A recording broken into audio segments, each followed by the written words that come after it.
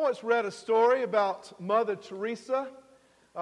Dear sweet lady, you'll remember that she was one of those nuns who served the poorest of the poor in Calcutta, India. The story goes that several years before she died, a young nun in America began to idolize Mother Teresa, began to admire her as something larger than life. She wrote a note to this woman in Calcutta, Mother Teresa, and said, "I would like to join you in your service to the poor in Calcutta. Can I come to India and join you?" Mother Teresa wrote back a spectacular and brilliant reply. She said this, "Stay where you are. Find your own Calcutta. Find the sick, the suffering, and the lonely right where you are, in your own homes and in your own families, in your workplaces and in your schools. You can find Calcutta all over the world if you have the eyes to see." You can find Calcutta all over the world. Don't you just love that? Isn't that great? I mean, don't come and follow me. Find your Calcutta. Just open your eyes. So I ask you, as a lead-in question this morning, have you found your Calcutta? Do you know your spiritual gifts? Do you know the ministry to which God has called you? Are you serving in His kingdom for His greater glory? Think about that. Is your life transforming the lives of others? Welcome to week number 2 in our stewardship series. The overall series is called Building Foundations for Our Future. Okay? My sacrifice of worship, ministry, and money. Okay? Last week, Tyler talked to you about our sacrifice of worship. And you know that we've just gotten out of debt, so we're putting a season of ministry behind us, and we're building for a healthy future together. We're making the foundation. But none of that's possible until we become good stewards over our worship, our ministry, and our money. Last week, Tyler challenged us. He said, if you only come to church once a month, make a pledge this year to come twice a month. If you come twice, make it 3 times. If you come 4 times a month, God bless you. Praise the Lord. So the first part of our covenant is stepping up in worship. The second part today is stepping up in ministry. And so if you've got your notes, I want you to fill in this blank. Very important here. The second part of our stewardship covenant this season is for us to offer God our ministry, using our spiritual gifts to produce kingdom fruit for Christ's great glory. Last week we saw April McLean talk about how she has invested herself in the food distribution. And you know something? As April has made that investment, I have seen her faith grow in Jesus Christ. It's a beautiful thing when we find our place of service. So here's the next fill in the blank. And I think April has experienced this. When we are working in and through our area of spiritual giftedness, then the work we do will always be done joyfully and will serve to increase both the depth and the quality of our relationship with Jesus. I've seen that in April. I've seen her relationship in Christ grow as she has grown in her service to the Lord in His kingdom. In fact, Jesus had a very simple equation for it all. And this is also your memory verse for this week. Matthew chapter 6, verse 21. Jesus put it simply, "For where your treasure is, there your heart will be as well." It's very simple. You invest yourself in the Lord, you're going to grow close to the Lord. But if you're riding the bench, as they say in football, if you don't have any skin in the game, well, the church isn't going to mean much to you. For the church really to matter, you've got to be good stewards over what God's given you. Where your investments are, there your heart's going to go. So I want to look at that this morning with you from Paul's first letter to the Corinthians, chapter 12, verses 1 to 11. We're going to look at what it means to put your spiritual gifts to work for the kingdom of God. And the first working definition of a spiritual gift is this. Fill in this blank. Spiritual gifts are divine abilities distributed by the Holy Spirit to every believer according to God's design and grace for the common good of the body of Christ. Paul will unpack 4 main points this morning over what spiritual gifts are and how to use them to God's glory. So you might say that the whole book of Corinthians is Paul's undoing of the train wreck of the church of Corinth. If you've ever read in Corinthians, this is a royal mess of a church, right? And one of the things that Paul has to do is draw out their old paganism and put more of Christ in their lives. And he'll oftentimes say, this is what your old life used to look like when you were following paganism. Now that you're following Christ, here's what your life is to look like now. In fact, if you'll read in there, he will already have said earlier in this book, he said, you used to pridefully boast, I follow Cephas. Some of you said, I follow Apollos. Some of you brag that you follow Paul. He said, but now you're a Christian. You follow Jesus Christ. He is your Lord. Earlier in the chapter, he said, you used to sue one another in pagan courts of law. He said, but no more. You're a Christian. You settle your disputes face to face with the love of Jesus Christ.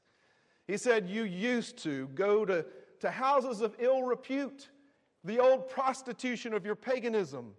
But now you're in Christ. You don't do those things any longer. And here in chapter 12, verses 1 to 3, he's making the same sort of argument. Look at that. He says, now concerning your spiritual gifts, brothers, I do not want you to be uninformed. You know that when you were pagans, you were led astray to mute idols, however you were led. Therefore, I want you to understand that no one speaking in the Spirit of God ever says Jesus is accursed, and no one can say Jesus is Lord, except in the Holy Spirit. You used to worship old, dead idols of wood and stone and metal. Now you're serving the living God, and He's taken residence in you. You're under the lordship of Jesus now, and it makes all the difference in the world. So fill in this for me. Spiritual gifts are given to those who call Jesus Lord by faith. Those gifts are made manifest through the indwelling presence of the Holy Spirit of God. You see, those spiritual gifts always point to the lordship of Jesus, to His glory. They never point to themselves. That was what the Corinthians got wrong. They kept pridefully boasting in their spiritual gifts. Our gifts point to the Lord. And they're different from talents, and they're different from abilities. You know, if I've got a talent, I can work on that. If I've got an ability to run really fast, then I can win a ribbon or a prize. If I can hit the golf ball 300 yards, I can astound all my buddies for how far I can hit it. If you're a student and you get a 1600 on the SAT, you get all the glory. Look at me, look at me, look at me. But not with spiritual gifts. It's look at the Lord, look at the Lord, look at what He's done. So here's the deal. Your spiritual gifts are just that. Gifts that are undeserved and unearned. They're given to you for a purpose. So the second main point that Paul makes here today. Everyone has at least one spiritual gift from God. At least one. Look at verse 7 this morning. He says, to each is given the manifestation of the Spirit for the common good. To each. To every believer under the lordship of Jesus in this church, you have a spiritual gift.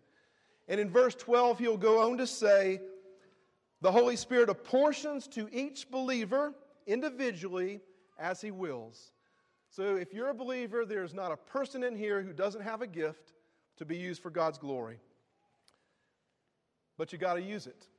God designed us not to allow our gifts to lie fallow, but to use them to further His kingdom and bring honor to His Son.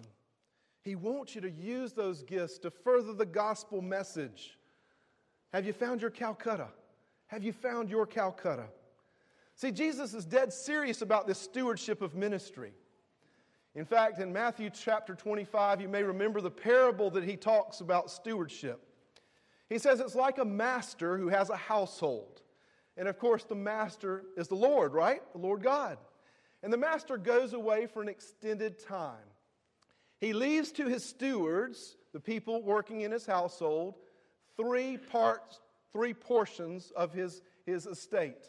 One gets 5 talents, and a talent, I know, is 100 pounds of silver in the Roman culture, but it could also apply to your ministry as well. One gets 5, one gets 2, one gets 1. And if you remember the story, he goes away and leaves them to invest in his kingdom, invest his money. The 5 guy and the 2 guy, they both yield an abundant increase. But remember what the guy with 1 talent does? He goes out back and buries it in the ground. Doesn't use it for the master's glory or his benefit. And the master comes back one day.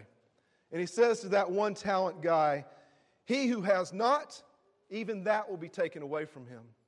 I've given you a talent. You haven't used it. I'll give it to somebody else if you're not going to use it." And he cast him out of the house. What are you doing with your talents? I know that's a hard parable, but it's one we all need to hear.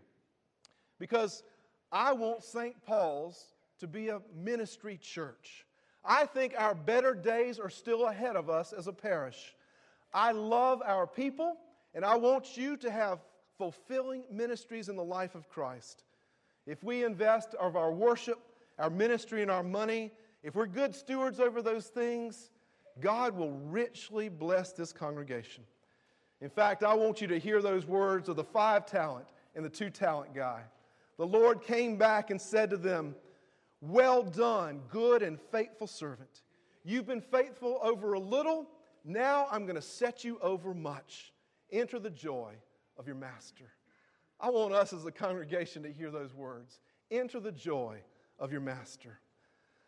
I had someone at St. Paul's in Conway before I left, came to me and said, "Father, I'm just not really connecting with your church." I said, "Well, it's not my church, it's Jesus' church, but let's go on." He said, I just don't feel connected." And I said, "Well, what is your ministry in the church?" He said, "Well, I hadn't got a ministry yet. I'm not connected." I said, "Okay." I said, "How many times do you come to worship every month?" He said, "Well, once a month, except for during football season, then maybe not as much." And then I said, "Well, what are you giving to the glory of God and His kingdom through the local church? Are you tithing?" And he said, "No, I'll throw in a couple dollars whenever I'm at church, though." He said, "But for some reason I don't feel connected." I said, "Well, go figure. Bless your little heart. You're not invested. Where your treasure is, there your heart's going to be, right?" So fill in this next blank. Third major point here. When we share in the same Spirit, the same Father in heaven, the same Lord Jesus, the manifestation of the spiritual gifts will always bring unity and edification to Christ's holy church. Find that in verse 4 for me. Paul says, "Now there are a variety of gifts, but the same Spirit. There are a variety of service, but the same Lord. There are a variety of activities, but the same God who empowers them all in everyone." Do you hear the Trinity in that? This is the triune God. There is a variety of gifts, but one Spirit, variety of service, one Lord, variety of activities, but God, the Father, empowers them all. It's almost the echoes that we got last week at our baptism.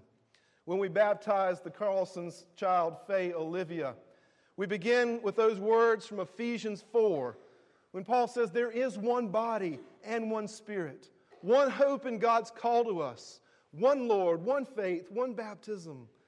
We are invited into the body of the triune God when we become Christians. We're adopted through baptism, and we receive the Holy Spirit in our hearts. And each of us gets a spiritual gift to be used for the building up of that body. Paul will say we're like an organic body, like the body of Jesus, the church. Later in chapter 12, he'll say that some of you are an eye, and some of you are an ear. Some of you are hands, and some of you are feet. But then he goes on to say this about that body analogy. He says, you're the body of Christ, each individually members of it. When one of you suffers, we suffer together. When one of you is honored, we rejoice together. And not one of you can say, I have no need of you. Hear that this morning. Not one of us can say, I have no need of you. Friends, each of us plays a vital role in the body of St. Paul's and the building up of the kingdom. If you're an eye out there and you only come to church sporadically, you lessen our ability to see God's love through your eyes.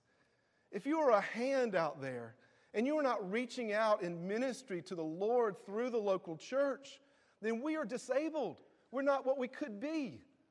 If you're a foot or a leg and you're not giving generously to the life of the kingdom through the local church, this church will always limp along without your added benefit to the body. Gifts. Gifts are a two-way street. Christ's body needs you. You're vital.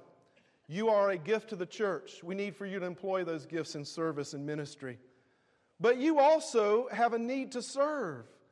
Jesus says where your investments are, where your treasure is, that's where your heart's going to be.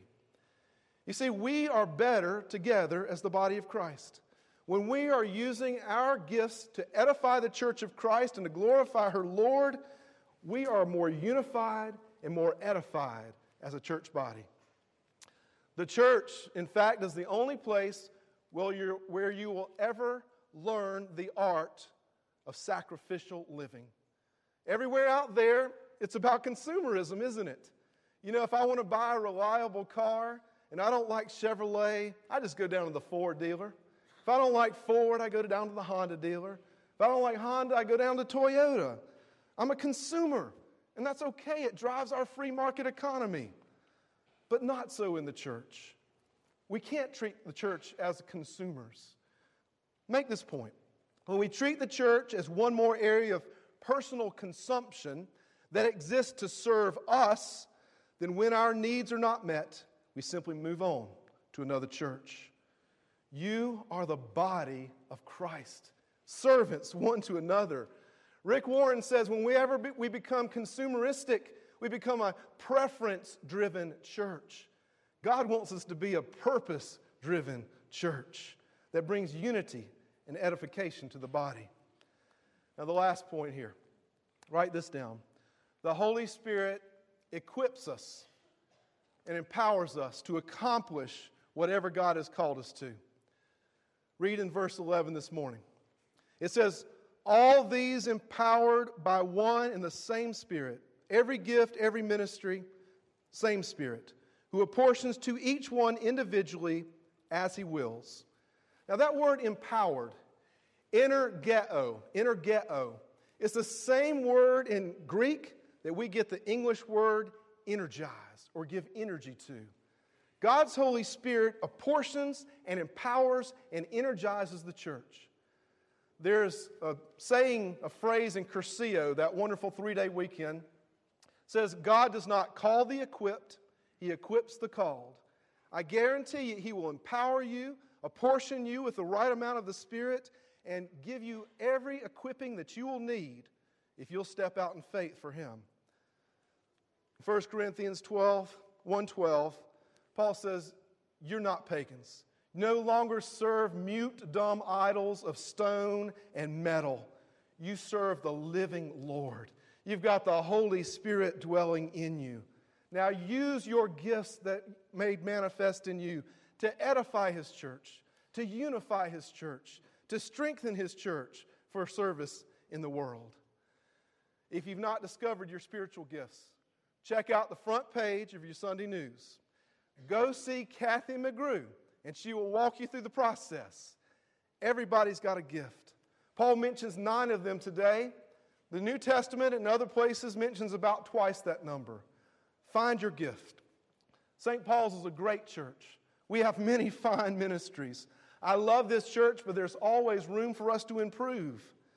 Where your treasure is, there your heart will be.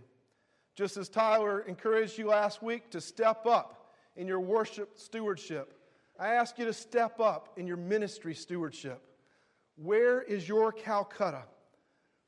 Mother Teresa said all you got to do is open your eyes to see. The church as a body needs your ministry.